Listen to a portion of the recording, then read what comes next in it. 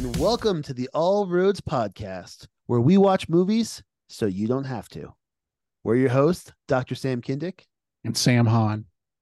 This is an important service that we provide to our listeners. I should say bad movies. Yeah, it was not good. You can watch the good movies. Yeah. All right. Sam, what was the snack that you had while you watched Percy Jackson and the Lightning Thief from 2010?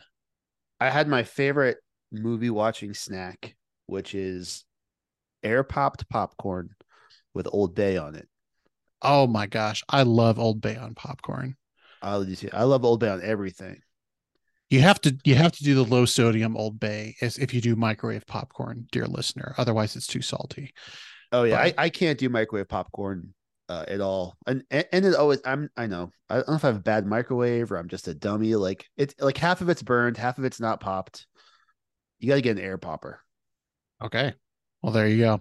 Well, my wife and I made the wrong decision and bought candy.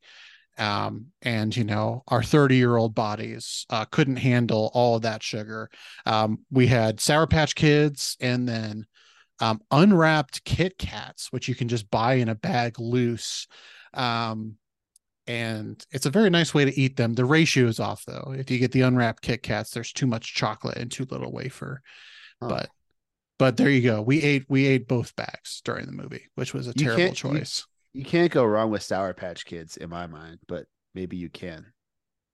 Yeah, sometimes I like to think that I'm 22 still, but I'm not. I haven't been 22 since college. So, and my body is slowly reminding me of that fact. That's funny. I've been I turned 28 last year, and I've been turning 28 for a little over a decade now. So yeah, I don't know. I guess I figured it out. That's such a dad joke. Well, I check all the boxes. Well, we'll see you in the podcast. Yeah. So we watched. We didn't just eat, but we watched Percy Jackson and the Lightning Thief, right? Directed by Chris Columbus and scored, as we were just talking about. Wait, no, it wasn't scored by John Williams. So Chris Columbus to me seems like they were like, Percy Jackson is going to be the next Harry Potter. Let's get the guy who did Harry Potter. So they got Chris Columbus because, of course, he did the first 2 Harry Potter films. And we were just talking about the fact. I don't like them. I don't like the Harry Potter movies. But that's wow. Goodness. Yeah. Wow. Controversial opinion. I was just talking about the fact that I know Chris Columbus best from his directing role in Home Alone. We're coming up on the Christmas season, and my fun fact about Home Alone is not only did Chris Columbus direct it, but it's also scored by John Williams. And so if you watch the first Harry Potter and Home Alone, there's a lot of similarities, not only in the way in which like the movie like looks visually, but also the soundtracks sound very similar, which I think is very fun. That's so, yeah, I had no clue. I think John Williams, I think, Jurassic Park and Star Wars and Superman. I don't think about Home Alone, but yeah, I mean, it is my son loves Home Alone. Have you seen the new Home Alone? No. I've only ever seen the first Home Alone. Yeah. Yeah, the second one's not as good, but the remake, the like one that came out a year or two ago is pretty good. Okay. Yeah. So I'll have to add that. I'll have to pay extra attention to the music when I rewatch Home Alone this holiday season. It's right up there with Die Hard 2, and I think Die Hard 3, even though it takes place 4th of July, is a Christmas movie. My wife and I fell in love watching Die Hard 3. Wow. I fell in and out of love twice watching Die Hard 3. So anyway, let's talk about Percy Jackson, right? I have 2 kids, so I have seen the Percy Jackson movies a bunch. And in fact, when I asked my wife, hey, do you want to watch a movie with me? We never get any time together. And I don't know the last time that we just sat down and watched something together. She said no. So she said, I've seen that movie a million times. And I said, so have I. But you haven't seen it. This was your first run through. It What's was. your what was your impression? What did you think? You know, I mean, up front, I didn't think it was particularly good. I see why um, Uncle Rick is not fond of this film. You know, I think with adaptations, there is a certain amount, right? You have to, it has to be different. It can't be the same as the book. You have to cut out stuff. You have to change stuff to make it make sense. Um, I just found myself baffled at the choices that they made. The changes that they made, I felt like make no sense. And they got rid of things that I thought made a lot more sense to be in a movie than what they actually put in it. Um, and my wife and I had a good time laughing at the film because there are so many kind of ridiculous moments. I think it's very funny uh how um how horny Grover is the whole movie. I'm like, this is a children's film. Like, what is this satyr doing? And he gets his horns at the end. He actually becomes Yeah. horny at the end. He like evolves, right? So I thought that was very funny. But I think overall, like, I think it's a horrible adaptation. And I don't think it really is a good movie on its own merits. Like, it is just, I kept saying to my wife, like, they need to stop telling and they just need to show. There's so much explanation that is completely unnecessary. There's a lots of reactions too. Like, there's a lot of wasted time in this movie where I was like, you had more time, but you decided to do weird shots of people just like looking and being like, oh, what's going to happen? Oh, what's going to happen? There were just a lot of times where I was like, you've cut out some really cool moments from the books, and then you've squandered this with just bad writing. I think the script is quite bad. And then just like very weird, long, prolonged, unnecessary moments in the movie. So that's my thoughts. So I'd say 8 out of 10. 8? You give it No, 8 after no, that? No. no. You're like one of those people on Amazon. This was awful. I hated it. 4.5 stars. Yeah, I don't know. What did you? Yeah, I feel like it's a solid C movie. that's fair. That's fair. So here's my response to that. Yeah, The please. first thing, uh, I mean, I agree with you. I mean, it's there's never a book that is better on film. I mean, you'll have a conversation about like a Jurassic Park because it's a fabulous movie. I mean, but it's a fabulous book. And I never understood also the decisions they made. This is why I don't like the Harry Potter movies because I'm a deep Harry Potter reader, and it's even though it's like 57 hours long, the movie, it's not long enough. It's not um, but and there are some movies that are radically different. Jaws. I read Jaws for the first time last Hmm, summer, and it's very different than the movie. I mean, they're both good, but the right. thing that really sort of opened my eyes, and I know nothing about film, just to put it out there. I don't know nothing about film or making film. Uh, my father was a producer on a film once, but that's the extent of the connections I have with the film world. But I listened to I read a have you read The Terminalist by Jack Carr? It's like No. it's about a soldier who comes home. He's in the SEALs, and he basically kills a bunch of people, and he becomes like a secret agent. But it's a great book. Um, and they made a Netflix. I think it's Netflix, a Netflix show out of it, series, and it was very different. And I love the book. I watched the Netflix thing, and it made no sense. And I was like, "This is stupid." They changed major plot things for seemingly no reason. But then I listened to a podcast that was the author and like the showrunners and a bunch of people who made the film, and they actually went episode by episode and explained why they made decisions, and Hmm. it sort of opened my eyes. And I'm not trying to apologize for this movie, Percy Jackson, but it opened my eyes at what seems like a totally asinine, nonsensical decision to change something. Now I want to give them the benefit of the doubt that presumably they know what they're doing and they do things for a reason, but I don't know, maybe not. See, my thought is, I think there's an important distinction there. Is like, it sounds like that TV show, it was this kind of collaborative process between the author and, the screenwriters and, the adaptations that were being made. Um, I think that is quite the opposite. And this is one reason why, Uncle Rick hates this movie so much, because he was kind of cut out of the process of adapting this film and, had tried multiple times to give feedback on this film to get it back on the rails to make it better, and was kind of rejected, which, there's a lot of really great writing, and he's written extensively about his disdain for this film, and it's only recently that he's agreed to bring it back.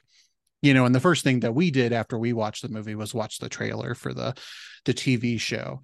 Oh, And it is this thing where you watch the trailer for the TV show and you're like, yeah, it is very clear what they're trying to communicate in the trailer, because they are hinting at things that they are intentionally going back and fixing, which I thought was really notable, right? There are just like weird changes in the movie that you think, why make this change at all?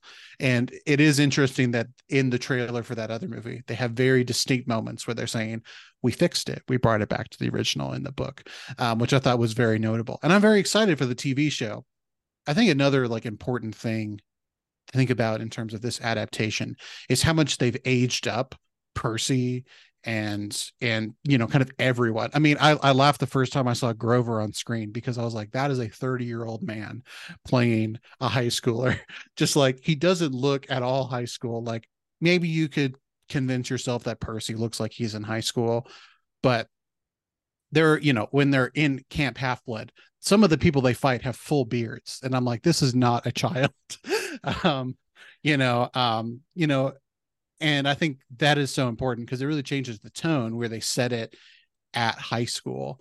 And there's an intentional like going back to like, no, these are middle schoolers for this reboot, which I think is going to change the tone a lot, and kind of get away from the like too cool for school vibe that you get from Percy. I think that also frustrated me, is like, Percy isn't just a kid with dyslexia and ADHD. He also does not care at all, which I thought was like kind of disappointing. It's just like, this character has no interest actually in the subject matter, is completely ignorant of the world, and just kind of like loses any sort of like somebody who's trying to learn stuff about his background, the mythology and stuff like that. Like, again, I don't know why they made that change. It seems kind of unnecessary to me, to make Percy so unlikable and dumb.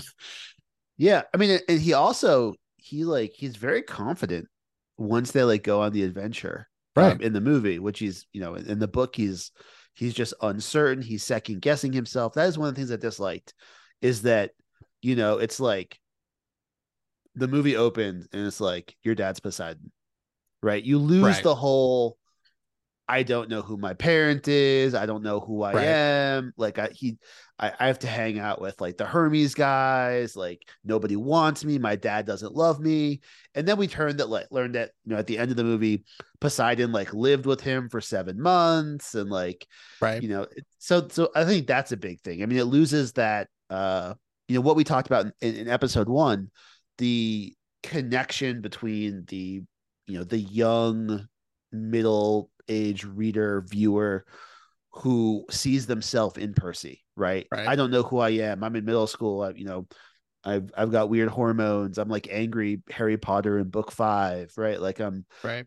what's going on? Like, in the movie, he always knows who he is, right? Right. There's no like soul searching. Right. Yeah. I mean, yeah, there's so many things we could talk about, and where this movie, I feel like, really, loses its step.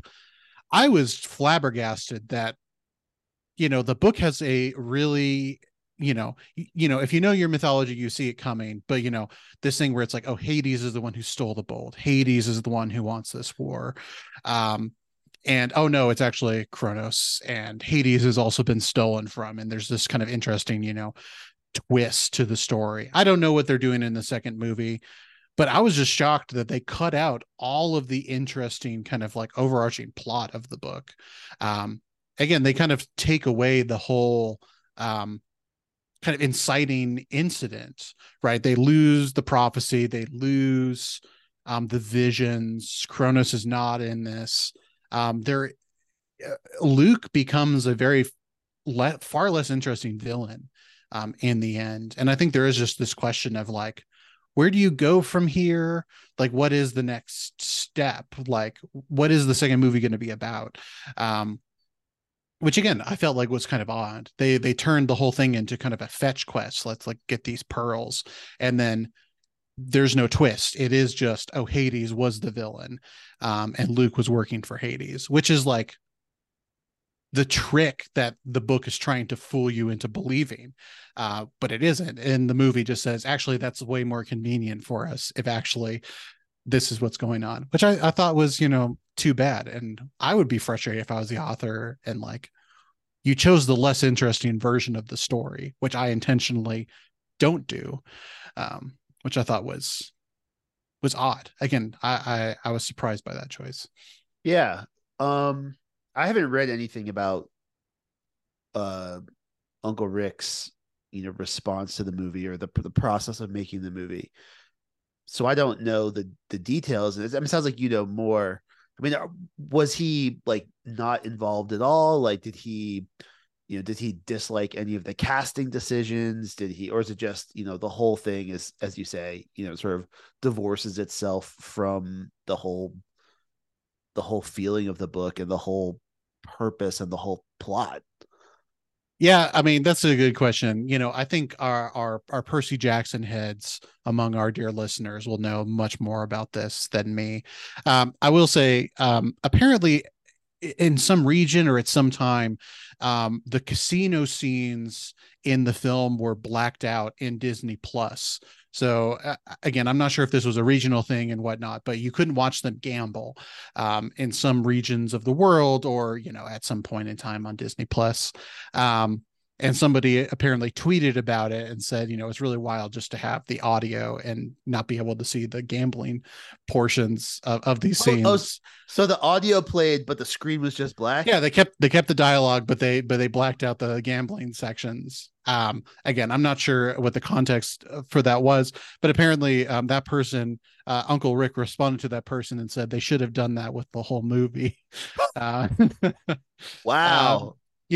his disdain for this movie is extreme. If you go to his website, he has a letter that you as a student in school can print out and turn into your teacher, and it is a plea not to show the movie in class, and has other recommendations for films inspired by mythology that would be of more educational interest and value that he would rather teachers show than this copy of the movie.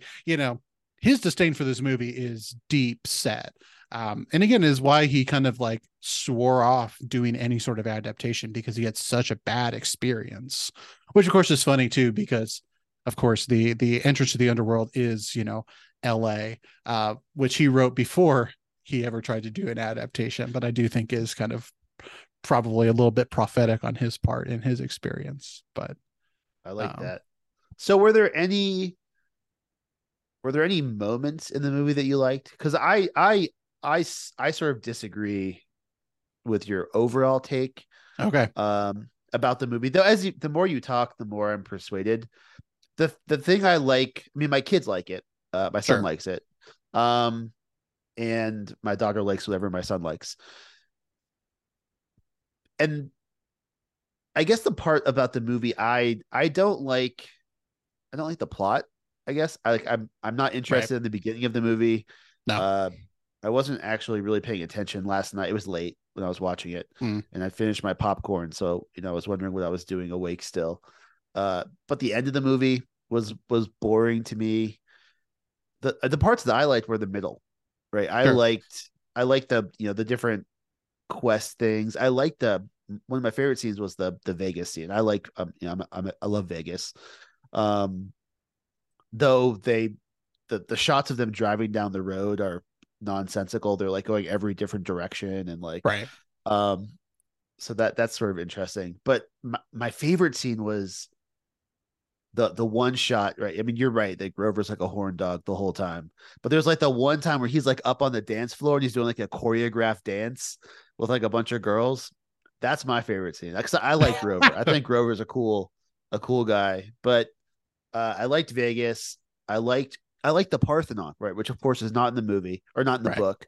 Um, my son and I went there on a road trip twice. The first time we went, it was Sunday morning. I figure a temple should be open. It wasn't.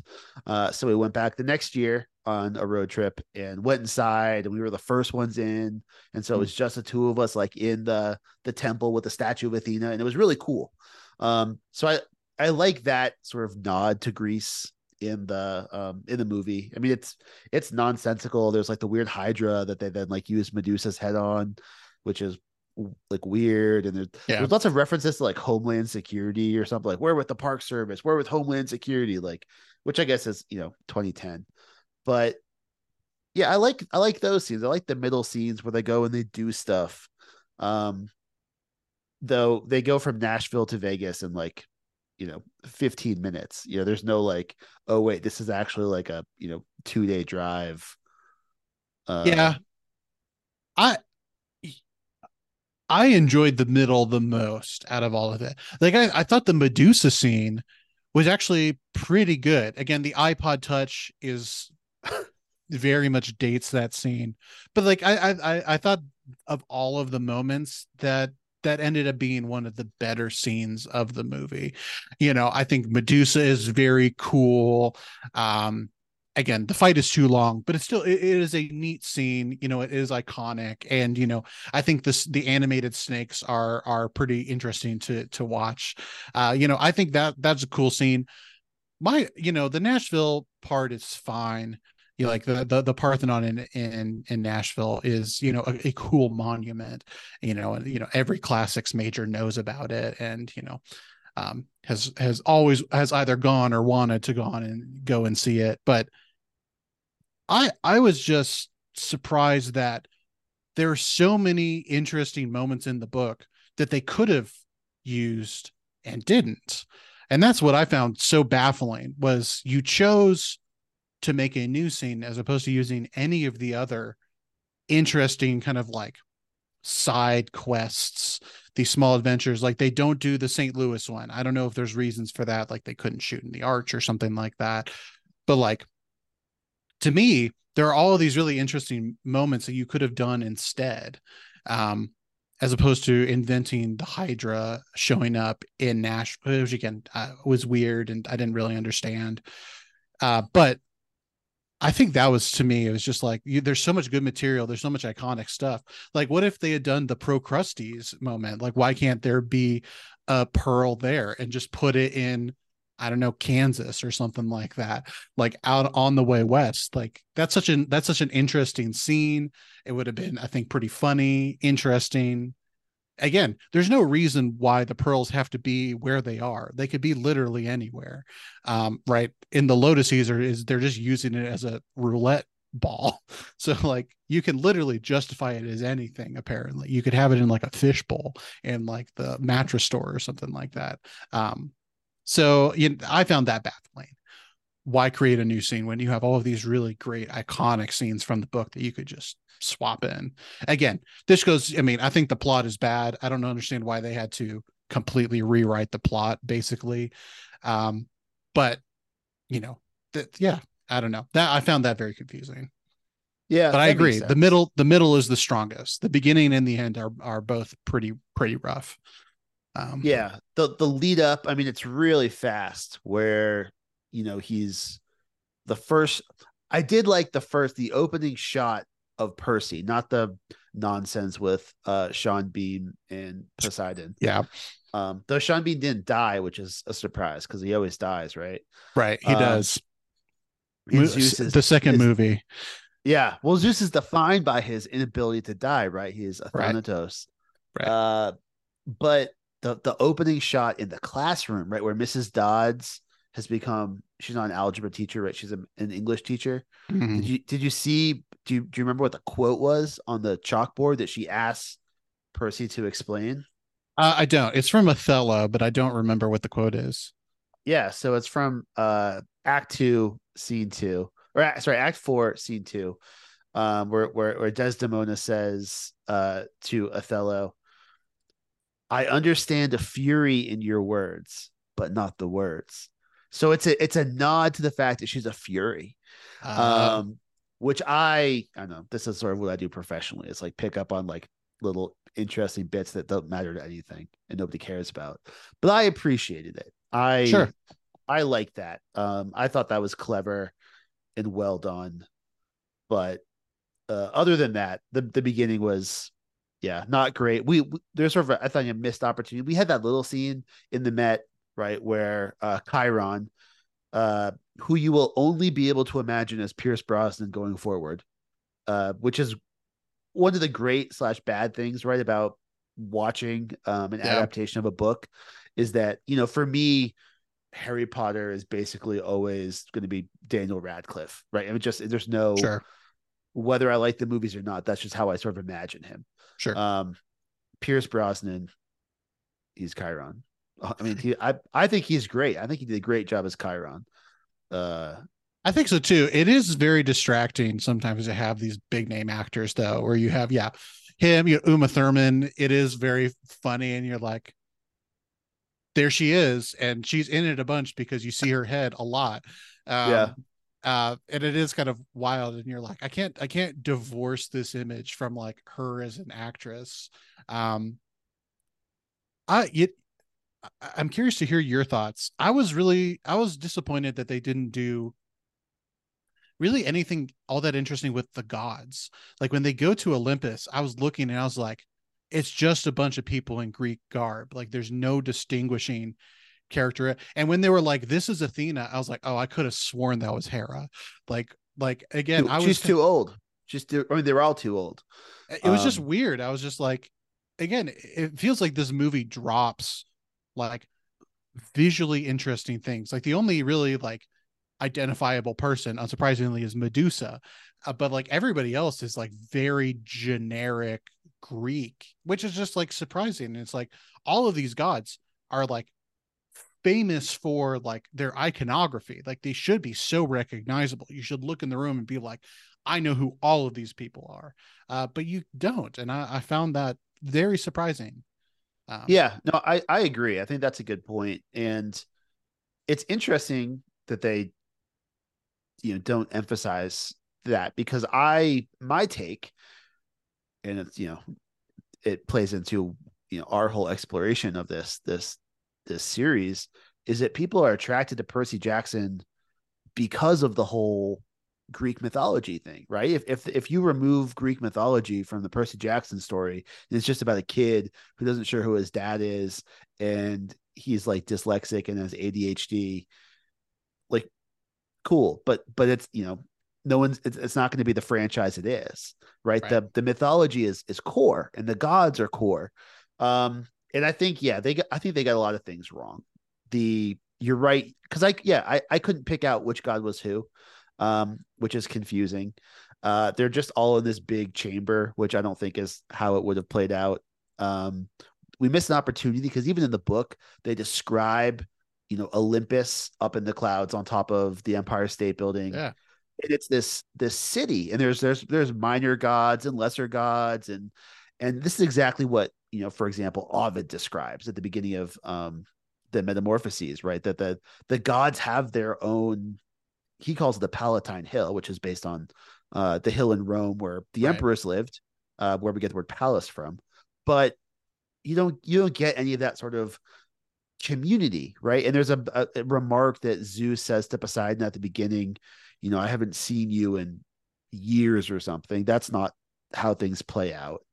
right, Um, but yeah, I mean, the gods are all too old, right? Especially, a virgin female goddess. They're depicted as much younger. I mean, this is a whole complicated topic of how we in the West, for the most part, in this, Judeo-Christian society, imagine God to be this, older paternal figure. Um, but really for the Greeks, I mean, the gods were young. And you get that in the books a little bit. Like when at one point I think it's in book 3. I don't think you haven't been there yet, Sam, but we see Apollo and he's like this like young hotshot. I mean, Sure. Apollo is depicted as like a 13-year-old sometimes, right? Yeah. And because there's this idea of youthful beauty, Right. right? And there's this moment, both for boys and girls, where you're sort of on the cusp of puberty, right? You're not a child, but you're not, an adult yet, and that's attractive for the Greeks. We see this pop up again in like the Renaissance, where we're looking back at art. If you think about some of the art of the sculpture of Raphael, or Donatello, or some of these other guys, depictions of Apollo, depictions of um, David and Goliath, right? There's this youthfulness to it, and just to have a bunch of sort of middle age plus people wearing weirdly, I guess you would call it, Greek outfits. I mean, there was like they had like little capes with like shit hanging down, like, Well, and yeah, sure. It's oh like yeah, it is one of these things where it is like it vaguely reads ancient. Again, sometimes Roman, sometimes Greek, sometimes a made up kind of whatever. But also like again, no like there's no identifiable things about them. Even if you wanted to go like just popular culture references, it's just like Poseidon doesn't look like what most people think of Poseidon looking like. Zeus doesn't look like what people traditionally think Zeus looks like. We could get into like what is the Greek imagination of what these gods look like, but it's like the movie chooses none of those. They say we're accepting no tradition of how these gods are depicted, which is kind of again baffling to me. I Um, I think I think that they do the best job with hate. I mean, on the whole, I don't like how they do Hades or the underworld, and there's just often this right, this danger of associating like Christian hell right, with the underworld, which is false. right, But I mean, at least Hades, when they show up, he's like in his armchair and he's got this like heavy metal like leather outfit. He's got like a looks like a Gibson right, guitar there. So he's at least updated, which is the whole point of the gods, right? Olympus moves from right, society to society, and they sort of update. So Zeus should be wearing, I think in the book, and of course the book is again 10 years older than this. Um, he's wearing like a pinstripe suit or something. He's right, because now the West and New York and the financial district, and that's what power looks like in the 21st century. So would they go back when they wear sort of normal clothes outside of the nebulous hall that they meet in, but when they all get together to meet, do they all like go back to their closets and they pull out, they pull off the dry cleaning plastic wrap that's on top of their like chiton or their weird right. costume that they, I mean, did they get new ones made? Are they all 3,000 years old? Like, it just doesn't, yeah, it doesn't, like, why would they do that? I don't get it. Right. And we were spending a lot of time talking about the gods, but I just think this speaks to just the bizarre choices they make. I felt the same way about Hades too, where it's like this is not in any way the ancient understanding of the underworld, the afterlife. This is yeah, they're like all people come here and suffer for eternity. I was like, well, that's literally not right, but like whatever. But again, another baffling choice. They don't have Cerberus. They have three dogs and not a three-headed dog, which I was just like, I can't fathom why you wouldn't have Cerberus in the underworld. They have like hellhounds, but they refuse to do the most famous like underworld dog of all time, which again is just again completely baffling to me. I know why. Really? Well, I say that with tremendous confidence. I don't know why. I have a theory that just Okay. popped in my head. Right. Okay. So Chris Columbus directed the first two Harry Potter movies Right. and directed this. They have Cerberus, right? Fluffy, Yeah. is in For sure. the Potter. Yeah. Sorcerer's Stone. Yeah, the first one. It would be the same dog, right? I mean, even the dogs that they use, like look, I mean, I guess CGI dogs, like CGI hell dogs, can only look like a certain type. But I don't know that maybe it should be like we just can't just reuse this from Harry Potter. That's crazy. But I don't know, maybe. But again, just like weird. Again, I was like, I don't understand this decision. Um, Yeah, yeah, I don't know. We don't have to keep ragging on the movie for making bad choices. But again, it is just like I kept looking at my wife and saying, did they read the book or did they just like get the vibe of the book and like go from there? It just feels like again, they clearly read the book, but it is just like they lost the spirit of it. It's just like the heart and soul of the book is just completely absent in this movie. And to Uncle Rick's point, it has no educational value because it gets so much stuff about the Greek world just completely wrong. Like we could nitpick with him over, the finer points of the mythology. But like the movie just like straight up gets things wrong, where like Hades is like, my brothers banished me to hell. And I'm like, well, that's not how it went, but like, fine. Like, it doesn't, this movie got so much stuff wrong. But I was just like, what a weird choice. Like, you don't need to make a completely wrong, like, it doesn't change anything. Hades just doesn't like his lot. Like, yeah, I don't know why you have to make it banishment in this case. Like, yeah, but it is very weird. yeah. And the more I think about it, I mean, there are just and I've read more of the books than you have. Yeah. You're either in the process or about to read the second book, Yes. which we're going to talk about in the next couple of episodes. But I mean, there are. I mean, you picked up on the Chronos thing, right? I mean, there are what appear to be long narrative arcs that are ignored. There are threads in those arcs that are ignored in the movie. Um, the whole, the gods are not supposed to, the big three are not supposed to have kids. In the movie they say, I think Poseidon says it's exceedingly rare these days for us to have kids, but that's not how it goes in the book. Um, Annabeth says she doesn't go on a quest, right? She did go on a quest. Um, so I don't know. There are things that it it feels like which seems like an interesting decision because we live in a world of series. You know, I'm not a big, Marvel comic book person, but like my understanding is you come up with some character from that was in like one comic book once in, 1979 and you just print money, right? You make an expensive movie, you just make money. Um, they seem like they made this movie with no intention of making more, right? All the breadcrumbs that connect the different stories together, all the things that should tie in to another movie, they ignore. It's like they made it as a standalone movie. And of course, they do make another movie. They make The Right. Sea of Monsters, which we'll talk about too.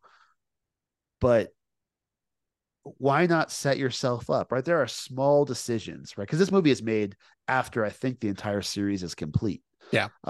So where things are going, um, or where they could go. Why not? You could leave things in, and then if leave open threads, and if you don't come back to it, you don't come back to it. But why sort of preclude yourself from connecting things together? Right.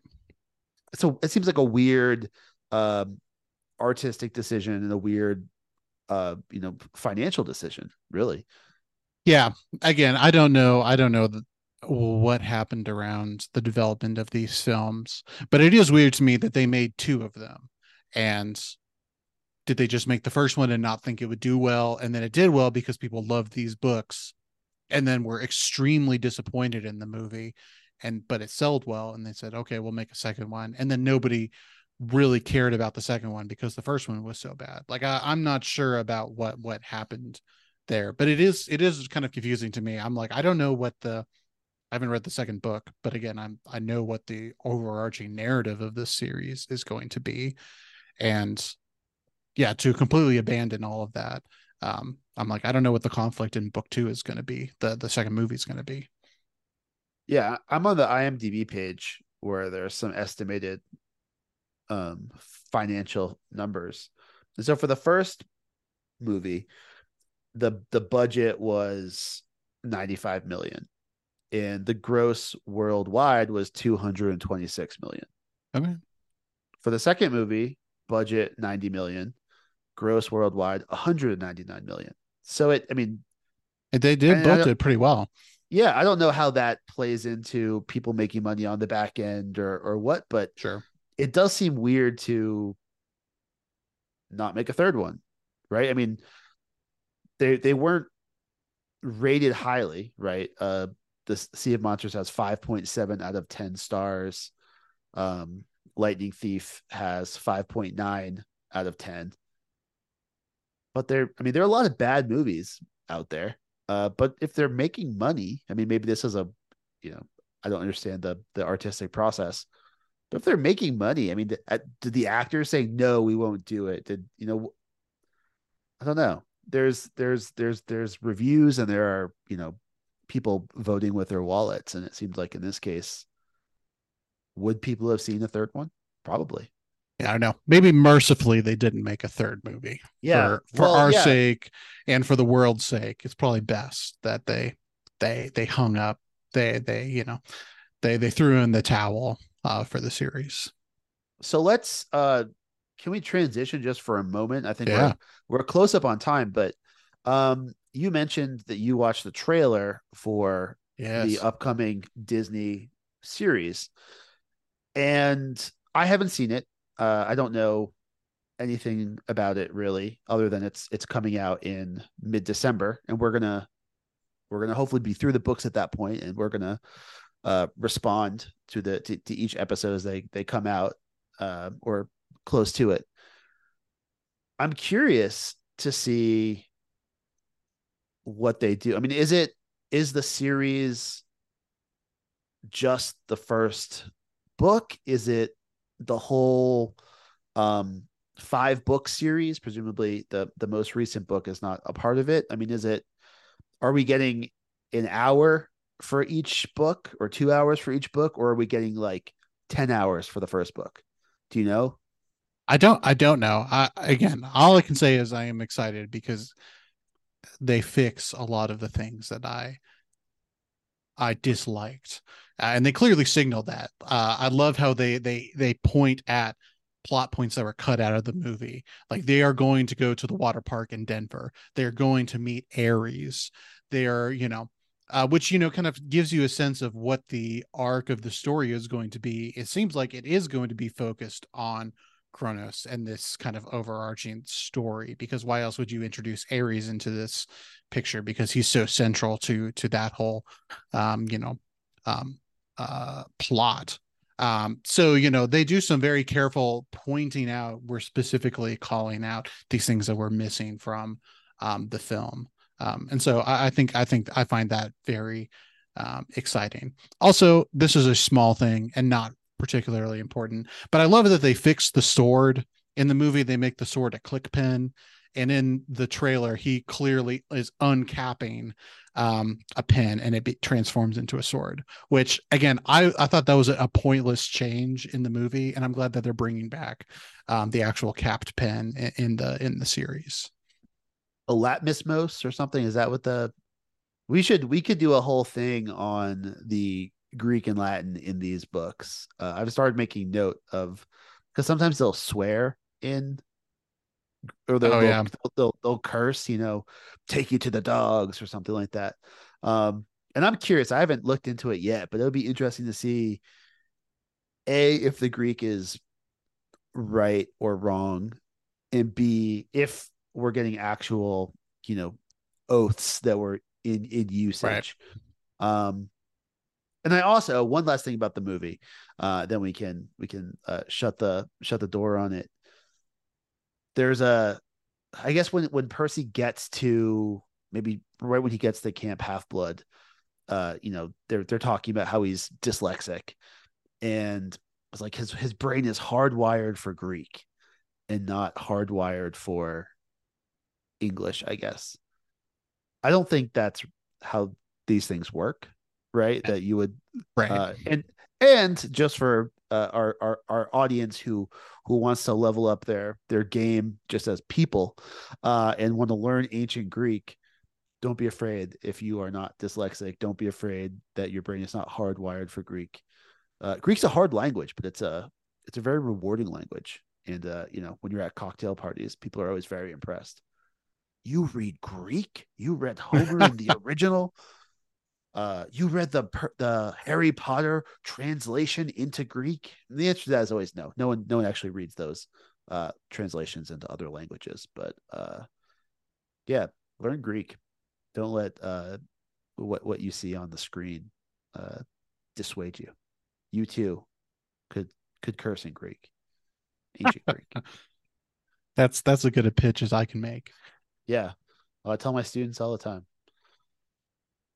Well, any last thoughts, Sam, before we wrap this? I mean, this is going to be our last episode. I mean, this is episode 5, our last episode on the first book.